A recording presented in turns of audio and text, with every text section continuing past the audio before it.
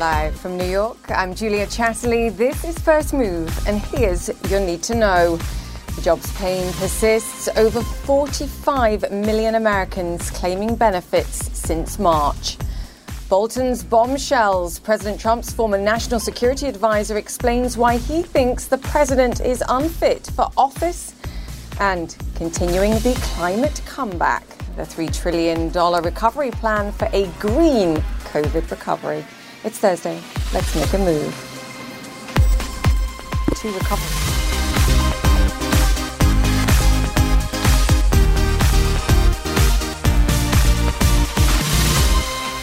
Welcome once again to our First Movers around the globe. Great to be with you, and we're back to watching both the science and the stimulus around the world in today's show, monitoring the global response to COVID-19. China, India and the UK have pledged fresh support in the last 24 hours. Fed Chair Jay Powell pushing US Congress once again for more action, saying recovery will take years.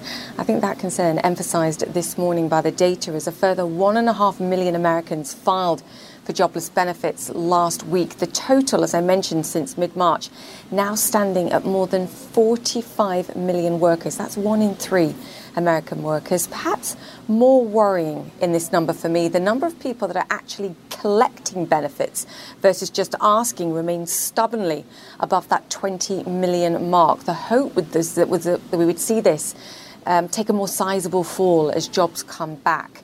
It's tough to gauge at this stage whether we're now seeing a second wave of redundancies as the COVID reality catches up. What we do know is that cases are rising in almost 24 US states. Take a look at the Dow and the S&P this morning, set for a week open. Tech, though, holding up here at a flattish open there. Stocks gave back some gains yesterday, though. The Nasdaq remains up 10% year to date. Wow.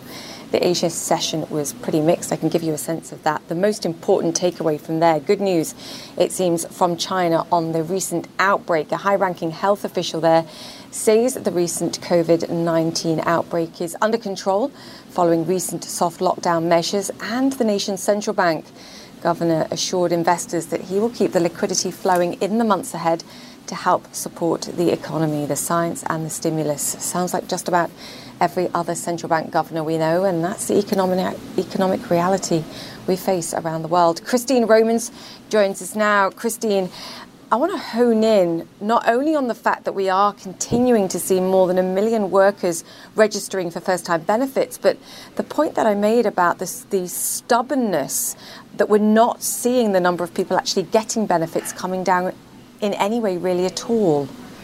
Yeah, that continuing claims number was really disappointing to me, because when we saw in the May jobs report that 2.5 million jobs were created, you would hope that the overall number of people collecting a check, not just the first-time claims, but the overall number of people would start to come down. And it came down by like 62,000, but still holding there above 20 million. Stubborn is exactly the right word to use. You're absolutely correct here. So that's a disappointment. What I see here is I just see a grind of layoffs. 1.5 million again. Yes, these numbers are coming down, but they're coming down from such a high level. Yes, the trend is the way you want to go, but when you have a trend that is improving from utterly catastrophic, it's hard to feel like the green shoots are there overall in the economy. What we also know here, we know that some of these states have really high percentages of their labor market that have filed for unemployment benefits. Georgia and Kentucky among them. And in Kentucky in particular, I mean, you have people who, went to the state house to protest, to demand that they get their checks processed because there is still such a backlog of layoffs. And every heard of who are laying people off or extending furloughs, that's just worrisome here. July 1st will be the fourth month that rent will be due on the first of the month. And that just shows you kind of the hardship, I think, for American families. Yeah, I mean, this is such a great point as well, Christine. For me, when I look at the numbers here and I look at the extent of the challenge, even with 2.5 million jobs coming back, even with that bumper retail sales number that we saw, and there seemed to be a lot of optimism about that, the scale of the challenge going forward and the fact that many of the supportive measures, the bump up in unemployment benefits, they run out come the end of July, the beginning of August, if Congress doesn't do something. There's just no room for complacency, even if we see big bounce backs in the numbers. I've lost my audio, Julia, but when I'm reading your lips, I think what we're talking about is how we can continue to support small businesses and how to continue to support families, whether we're going to need another round of stimulus and what it will look like, and how the central bank chief has been talking about what will be necessary. I think when we saw those good retail sales numbers, relatively good retail sales numbers earlier this week, that was the stimulus checks, that was enhanced unemployment benefits, that was government support of people who've been dislocated by this crisis. Where we go from here, what the next level of stimulus looks like, anybody's guess. Christine Romans, thank you so much for that. And I just want to apologise to our viewers if they had trouble hearing you there. We had a few techie issues, I believe. So all important information. Thank you for that. All right, the US Justice Department wants to stop the publication of a new tell-all book by President Trump's former national security advisor, John Bolton. Among the claims inside, Bolton accuses the president of asking China to help him win re-election. In response, the president says Bolton's book contains secrets. But he broke the law. Very simple. I mean, as much as it's going to be broken, this is highly classified. That's the highest stage. It's highly classified information. And he did not have approval. That's come out now very loud and very strong. John Harwood joins us now from Washington. John, if it's highly classified, does that mean it's true? Because it surely can't be lies if it's the alternative. The key for me, though, ultimately is there anything that we think that's in this book that might have changed minds, particularly for Senate Republicans in the impeachment inquiry? Because surely this is what it comes down to. I'm not sure it would have changed minds in the impeachment inquiry. And you were right to note that in that clip you just played from President Trump, at no point in that response did he say the things were untrue. He said they were classified, which in the context of President Trump means they're embarrassing. There are a couple of specific things of note.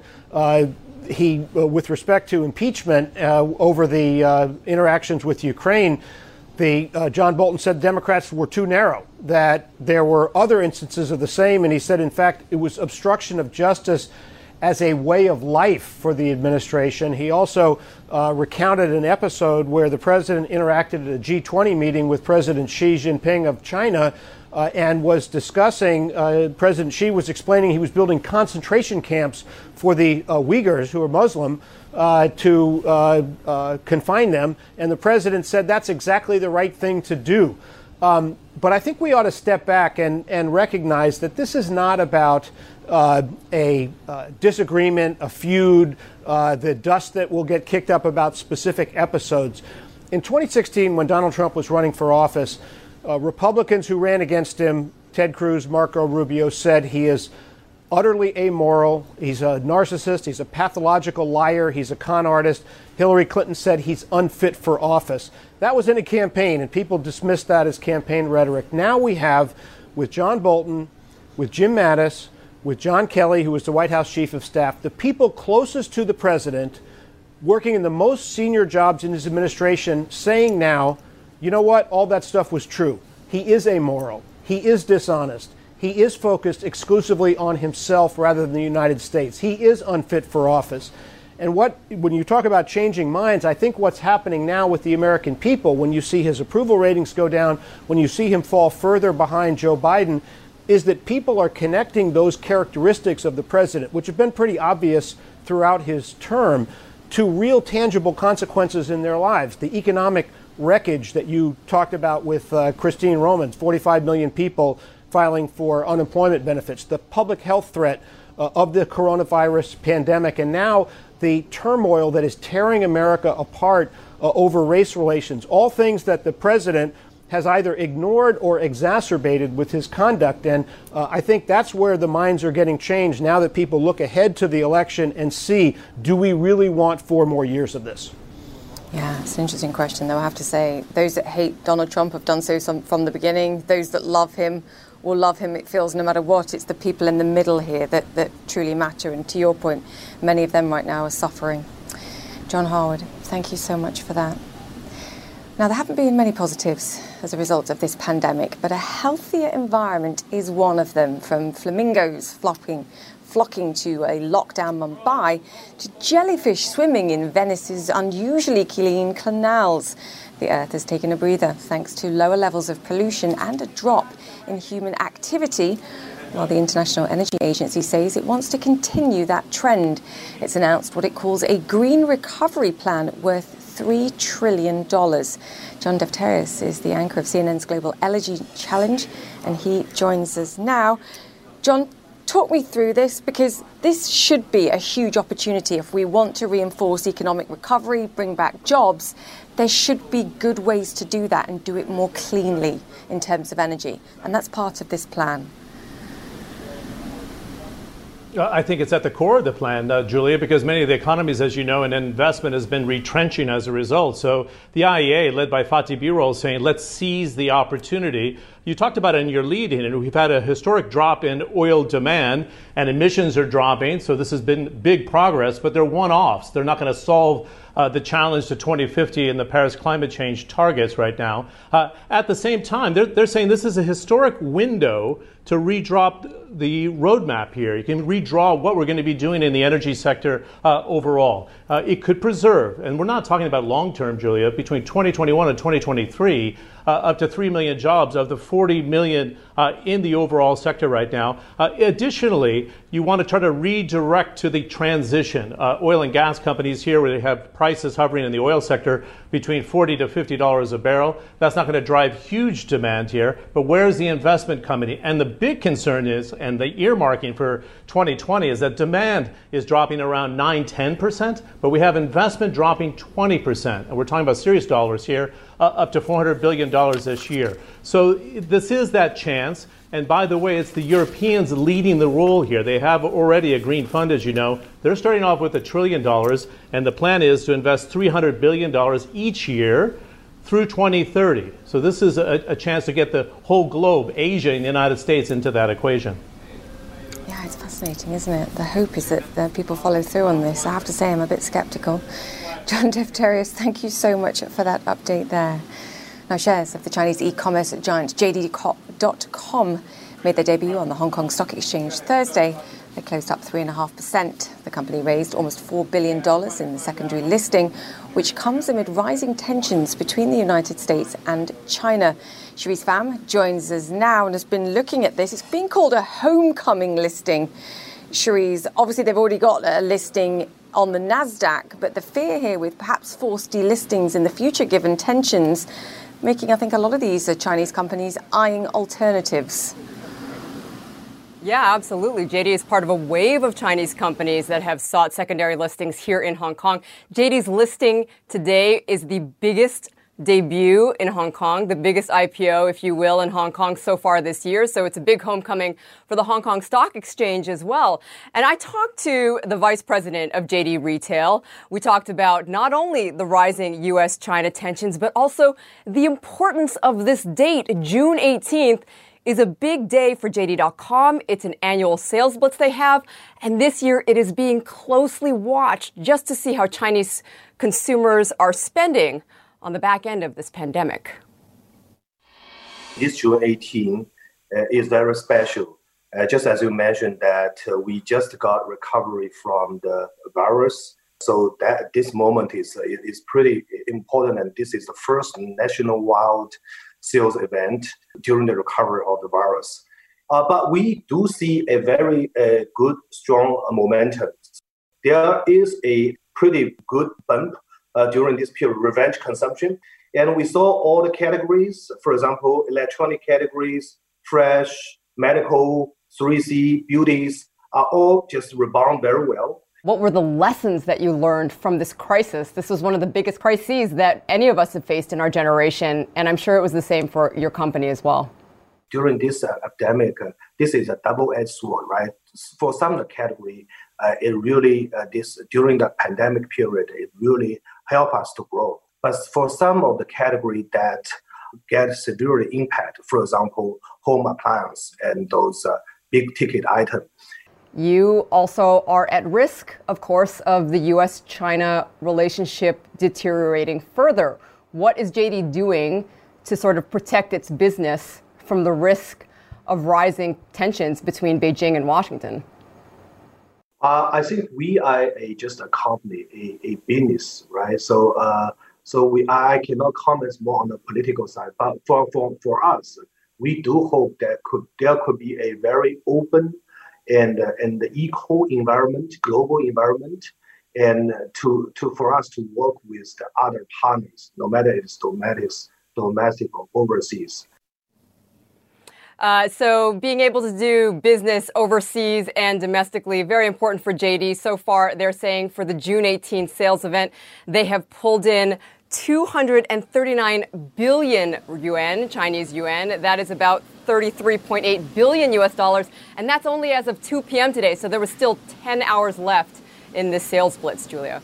Yes, and I heard plenty of investment interest from overseas investors, even in the United States too. So, yes, not deterred by the broader political tensions, it seems. In any case, Cherise Pham, great to have you with us. Thank you so much for that. Thank you. All right, let me bring you up to speed now with some of the other stories that are making headlines around the world. The former Atlanta police officer who fatally shot a 27-year-old black man last week has been charged with murder. Rayshard Brooks was killed during a confrontation outside a Wendy's restaurant. Prosecutors say Garrett Rolfe kicked Brooks after shooting him and failed to give first aid, but defense attorneys say he did give Brooks medical attention. France's Emmanuel Macron is visiting the UK in his first foreign trip during the coronavirus outbreak. It marks the 80th anniversary of a speech the French General Charles de Gaulle gave from London in World War II, calling on his country to resist Nazi occupation. The French president will hold socially distant talks with British Prime Minister Boris Johnson. And the British Prime Minister also leading tributes to the entertainer and singer Dame Vera Lynn, who's died at the age of 103. With her best-known song, We'll Meet Again, she was known during World War II as the Force's sweetheart. Boris Johnson said her voice will live on to lift the hearts of generations to come.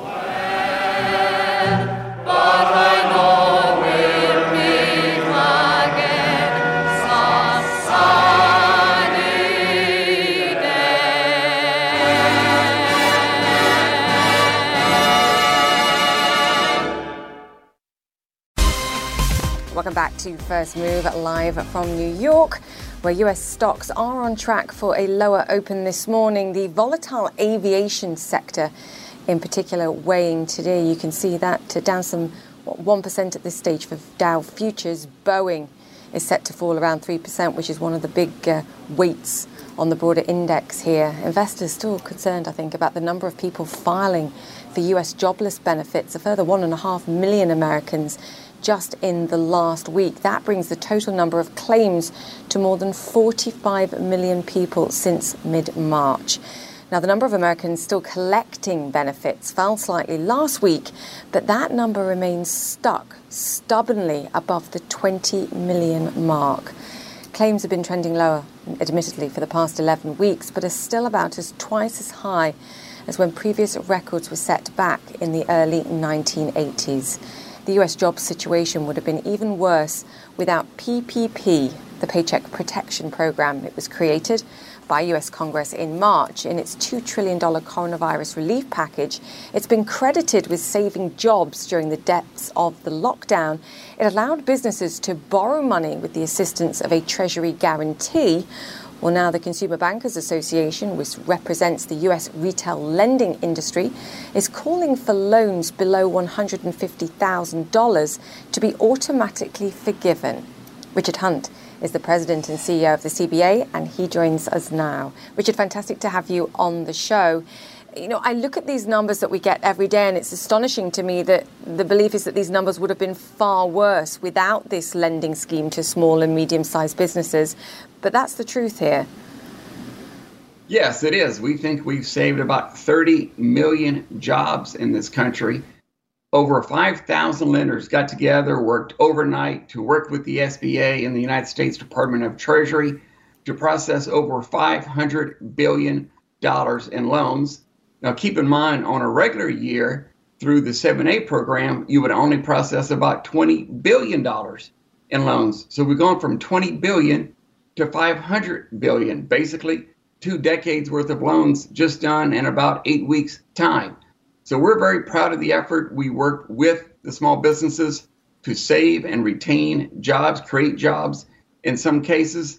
Still got a long way to go with this coronavirus still hanging around. I'm very, very impressed with the work that the banks did to help small businesses during their time of need. It happened incredibly quickly, and there was criticism over the contours of this program, how these small businesses managed to get it was tied to them retaining workers, which is the point you're making about how many jobs you think have been saved. Why now do you think it's so important to see loans that were extended to these small businesses below $150,000 to simply be forgiven? Yeah, so think about the size of a person who received a $150,000 loan. They certainly do not have an accountant or a chief financial officer employed there. It's time for them to open their businesses and retain people. The average loan will cost anywhere from $2,000 to $5,000. The average application fee would cost about $2,000 to $5,000. Some 20 more hours it would take out of running a business just to perform the application process that is now being asked by the federal government. So yes, us, the retailers, the realtors, the National Association of Federal Credit Unions, Bank Policy Institute are all banding together to ask Congress to give all those loans under $150,000 to be automatically forgiven. Enough of the paperwork, enough of spending time with the CPA of the world, and more time to go work with their customer. And just to give our viewers a sense, this is around 85% of the loans that were given. It's around a quarter of the notional in terms of the billions of dollars that were lent. What are you hearing very quickly from Congress, from the Treasury, over the probability or the possibility of them agreeing to this? So just yesterday, we were very encouraged in the congressional testimony how many members of Congress raised their hand and said, yes, it's time, whether it's $150,000 or $350,000 or as low as $100,000, to automatically forgive these loans. We expect very soon to have bipartisan legislation introduced in the United States Senate to do just that. Let people who have borrowed $150,000 or less to have those automatically forgiven. Maybe there is a one-page attestment at the end of the day, but the less paperwork, the better, so small businesses can get back to work and not worry about retribution from the federal government. We're in a crisis. This is not everyday application. This is application in the time of a crisis. So it's time to help the small businesses get back to work without retribution from the federal government. Richard, I want to ask a question about accountability for the banks here and how the lending took place. I know it happened under speed. It was about getting the money out there as fast as possible. So there was a push just to get it to the clients that you had. I understand all that. But do you think that minority businesses in particular that didn't have those established banking relationships were harmed in this process because they simply didn't get access to the money soon enough, if at all? Yeah, so we're hoping that's not the case. We're working with several entities to make sure that every single person in this country who runs a small business has access. We still have $100 billion left in this account, which we believe would fund over 1 million businesses.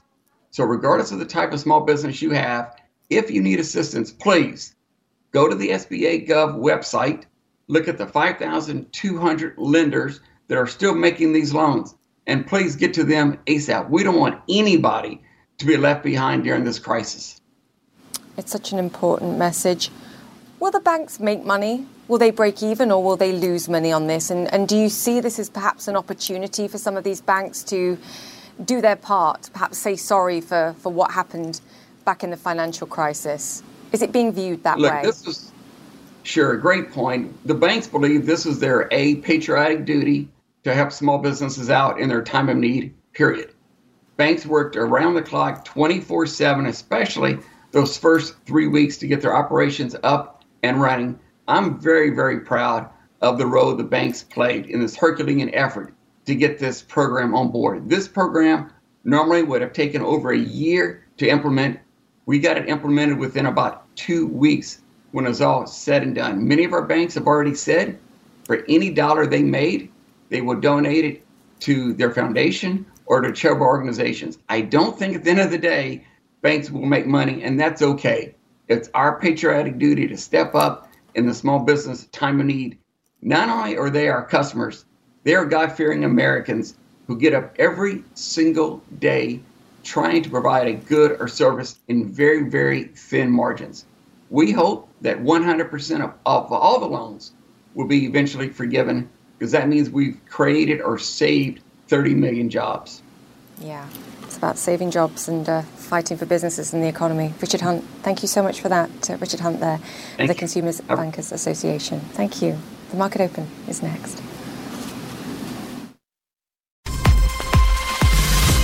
Welcome back to First Move, where US stocks are open for trading this Thursday on another day where the jobs market remains well and truly front and centre. A further 1.5 million Americans filing for first-time jobless benefits. You can see what we're seeing for the market open this morning. The Dow lower by some 0.7%, a continuation of some of the weakness that we saw for the Dow and the S&P yesterday. We were looking slightly weaker before the open, of course, and then we got those jobless numbers. It's the continuing claims, I think, that are the real worry here, remaining above the $20 million mark. If we're seeing jobs coming back, that should be coming down quicker, I think, than we're seeing it. Stocks falling despite renewed commitments from central bankers to stimulate economies. China's central bank governor is pledging to keep the liquidity support flowing. Then we've got the Bank of England boosting its bond buying programme by an additional $120 billion plus. The central banks of Indonesia and Brazil also announced rate cuts this week, and fresh Indian stimulus also expected soon. Now, there was one piece of good economic news out today, and I want to point it out. A gauge of factory activity in the Philadelphia region jumped back into positive territory this month for the first time since January. It's a closely watched survey, so we'll continue to point out these bright spots among the data too. Now, as retailers reopen their doors, telling staff and customers that it's safe to come back and to shop was never going to be simple. There's been a dramatic rethink inside stores which specialise in products that you try before you buy. Ulta Beauty claims the mantle of being America's biggest beauty retailer. It has reopened 90% of its stores based on an abundance of caution, with masks, perspex and social distancing everywhere. Mary Dillon is the CEO of Ulta Beauty, and she joins us now from one of her in-store salons in Chicago. Mary's also the head of the Retail Industries Leaders Association. Mary, great to have you on the show and also in stores so that we can get a see what's going on there. Just talk to me about what impact you've seen in terms of sales and changes that you've implemented as a result of the last few months. Thank you, Julia. So great to be here. Yeah, so at Ulta Beauty, it's been a journey for all of us in retail. I'm thrilled to say that we've got 90% of our stores open across the country today, at least with curbside pickup. I call that Ulta Beauty to go. And we have about 2/3 of our stores, or over 800, that are open fully, including salons. And so you can imagine we spent a tremendous amount of time making sure that what we had ready for our guests was going to be a safe and comfortable experience. And so that involves everything from making sure that our associates do wellness checks before every shift, social distancing, certainly hand sanitizer throughout, face masks, which our associates are wearing, and we encourage our guests to do that as well. And our testers are only for display right now. So we've really tried to bring the fun back, but also do it as safely as possible for our guests. It's a huge challenge. Throughout that period, what proportion of the sales that you lost because your stores and salons were shut did you actually manage to transfer online? Because I think of myself, I would buy something online that I've already used, but for beauty products, you want to test them. You want to actually engage with the products in store. That's kind of an ongoing challenge for you guys. Yeah, absolutely. But on the other hand, it's been also a great opportunity, right? Because we became an online-only business there for several weeks when we made the decision to close our stores for the safety of our guests and our associates. So our e-commerce business, Ulta.com, demand really, really shot up quickly. And then when we opened up the curbside pickup, same thing. We found guests really wanting to come back and engage. And as we're opening stores, we see a lot of folks coming into the physical store as well. So we love it when guests engage across all channels. And, you're right. Trial and discovery is a huge part of the beauty business. And so we know that's going to continue to be the case, and we're ready to innovate to make that happen for folks as well. What kind of growth in online did you see? We were up over 100% in the first quarter of this year. So, and we know that a lot of that adoption of new digital behaviors for everybody is going to continue to be the case. You know, one cool thing is that we have something called Glam Lab on the Ulta Beauty app, and I'm so thrilled we've been investing in this capability. You can try on virtually thousands and thousands of shades of products and get a sense of what a lip color or an eye color, even lashes or a new hair color would look like on you. And we saw a 5x increase in the amount of people that are engaging in Glam Lab during that time as well. So when people come to our stores, our associates will show you how to download the app and how to use Glam Lab. You can do it in the store or at home. Sounds good. Talk to me about workers. How many of the workers that you had before have you brought back, and how many have you perhaps had to make a decision to furlough or to let go? Yes, well, stepping back, you mentioned RILA. So RILA is a group of leading retailers across the U.S., and I'm the chair of that this year. 42 million people are employed in retail in the U.S. And so it's really critical for their livelihoods as well as for the economy that we bring retail back and that it opens up again, right? And America's coming back to shop. I mean, you probably saw, but the numbers that came up for May sales in retail were up 17% versus April. Now, still down a bit versus year ago, but it's moving in the right direction. At Ulta Beauty, we had to make the tough decision to furlough a lot of our store associates, but guess what? They're coming back. We're bringing folks back as we're starting to reopen, and I can tell you that Ulta Beauty associates are thrilled to come back to work and to serve our guests. I mean, you've sustained strong growth for the last 10 years, and I know the analysts that look at what you're doing, and they're very optimistic about how you progress even from here. Do you think you can bring all those workers back? Just based on what you see for the retail industry in general? Yeah, I guess we'll see. As we go through the summer, we expect to have all of our stores open up by the end of July. So I'd say majority of the case, that'll be true, that people are going to be coming back. But, as I said, retail together is working to do this in the safest possible way and also to bring people back as well as to help the economy by stimulating retail demand. So we'll see as it continues to go. I love the innovation that's happening in the industry and finding new ways to meet guest needs. It's interesting. I want your retail, the broader sector hat on right now to answer this question. We're seeing a social shift, a far greater focus on minorities, whether it's in terms of workers and the conditions that they have and the opportunities that they have, but also just in terms of products and approach from brands and businesses on how they represent themselves and their values. What's the most important thing, do you think, for the retail industry now and the message that they need to be sending?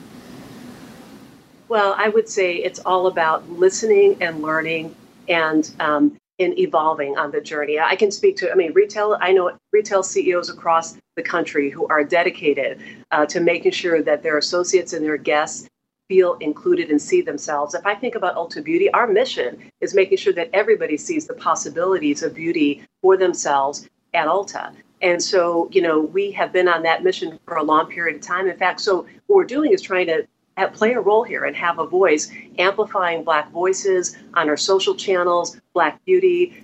We have a great number of Black-owned brands that we've launched in the last few years, like Uma, like Beauty Bakery, like Pattern by Tracy Ellis Ross, and we'll continue to add to that roster. I think probably also the most important thing is to listen to your own associates, really understand their journey. I feel proud about the diversity and inclusion values and how we brought those to life at Ulta. But we all have work to do. And so I'm very committed to listening and learning. And I know that's true of everybody I know in retail. Yes, listen and give people a voice. Mary Dillon, great to chat to you. Come back and talk to us soon, Thank please. you I want to hear your progress, the CEO of Ulta Beauty there. All right, up next, as India grapples with a brutal border conflict, Fitch, the rating agency, downgrading the country's outlook over the COVID-19 fallout. We've got analysis next.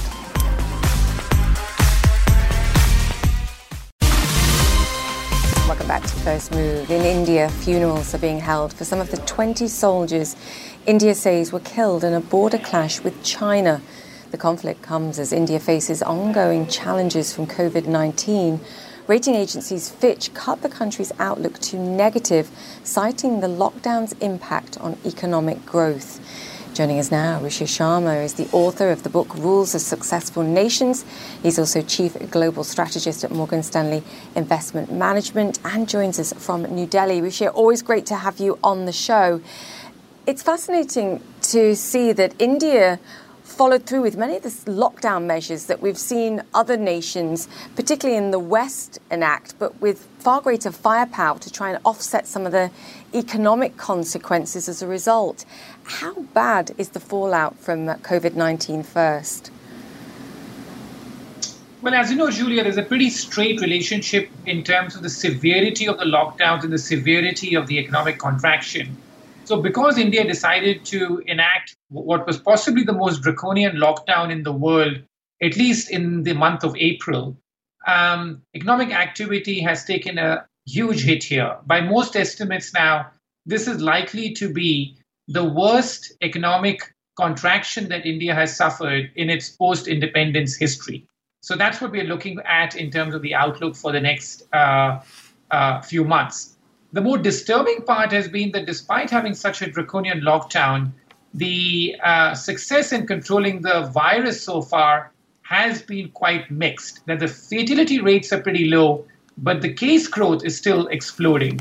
So in a way, this has really not turned out to be an ideal scenario for India, because you ended up having these two outcomes where a very draconian lockdown was enacted, and now you're being forced to open the economy up because the government's broke or nearly broke. And that's why these rating agencies are obviously issuing these kind of warnings now. What are we looking at in terms of workers displaced? You've pointed out 140 million migrant workers, but the unemployment rate isn't even given by India. It's very complicated to calculate. What's your estimate here? As you said, that it's very hard to have estimates in India. It's these think tanks which try and put out some estimates, and the number that I quoted in the New York Times piece that you're referring to, which I wrote, was in the region of somewhere around 25% or so as far as the unemployment rate's concerned. So it's that kind of situation. But this is the issue with data or analyzing economies like India, that using developed country concepts like unemployment rates or how will the lockdown affect these economies is so hard to do, because data and other metrics are so much harder to come by in these countries. You also made two astonishing comparisons as well. India having 1/20th of the average income of the United States. To your point about the difficulty of adding further support to the tune of 2% of gross domestic product versus the United States that's 12% plus. It depends how you choose to calculate that. What's this going to mean? As I said, that India is likely to face its worst economic contraction in its post-independence history that goes back to 1947. So that's what it's going to mean. Now, of course, the positive aspect here is that the economy is opening up. If you look at the mobility data, things are limping back to normal. So at least that rethink has happened at the government level, that this lockdown was very much a temporary strategy and India just has to get back to work because it can't afford any extended lockdown strategy. So at the margin, things are on the economic front are improving, but as long as the case growth remains high in places like Delhi and Mumbai, consumer behavior will still be very much affected by it. But I want to focus here at least at the margin on the positive, that economic activity is returning, if not to normal, at least coming back from the very draconian lockdown hit that it took in April and May. Yeah, we should focus on the positives too and look for those green shoots. Rishi, I should have calibrated my question there in terms of the social aspect, because if I look around the world, and you're so great at connecting the dots on these things, there is anger being directed towards China for their initial handling of this. Obviously, I introduced you by mentioning the tensions that we'd seen on the border between India and China too. How do you see that playing out, particularly for Prime Minister Modi, who came to power last year on this sort of stance of national security? This is a sort of pivotal moment, whether it's the economy or whether it's politics here, surely. Yeah, I think that as far as the Prime Minister is concerned, the biggest advantage he has in India today is that there isn't much of an opposition. So therefore, he has an enormous amount of political capital and he's able to get away with a lot. And I'd say that even in these kind of situations, if you know what happens, Julia, is that the nation tends to rally behind its leader. And this is true across the world. I think that putting back my global hat here, which is the fact that the approval ratings of many leaders around the world have gone up significantly over the past couple of months as they have suffered through this crisis. The issue is that now, once that sort of high comes from rallying behind your leader, in the end, people care about basic things like jobs and inflation. So the focus may turn to that. But like in India's case, as I said, that people seem to be rallying behind the Prime Minister, or they have done so for the last 2 or 3 months. But if the economy does not come back to normal and these migrant laborers, we just get to hear a lot of anecdotal evidence, at least, that there's a lot of anger at the way that they've been displaced. That will obviously be a political challenge for the Prime Minister. But currently, he remains unchallenged. And I think that as far as this crisis with China is concerned, very hard to know what it means for him politically. But I think that we are all hoping here that this de-escalates, because the stakes are so high for both these countries to let this really spin out of control. Yes, find a peaceful path here. Ruchir, this is why it's always great to have you on the show. Always a different perspective. Ruchir Sharma, Chief Global Strategist at Morgan Stanley Investment Management. Always great to chat to you. All right, we're going to take a break here on First Move. But coming up, the Premier League is back, but with a delayed kick-off in support of the Black Lives Matter movement. That's next.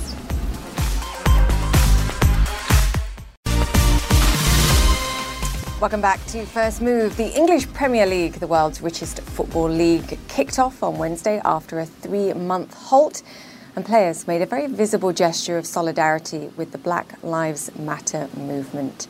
Alex Thomas is live in Manchester with all the details. Alex, a few technical issues, a disallowed goal that was clearly a goal, I believe, the kneeling in show of support. It had everything bar the fans. How did it go down?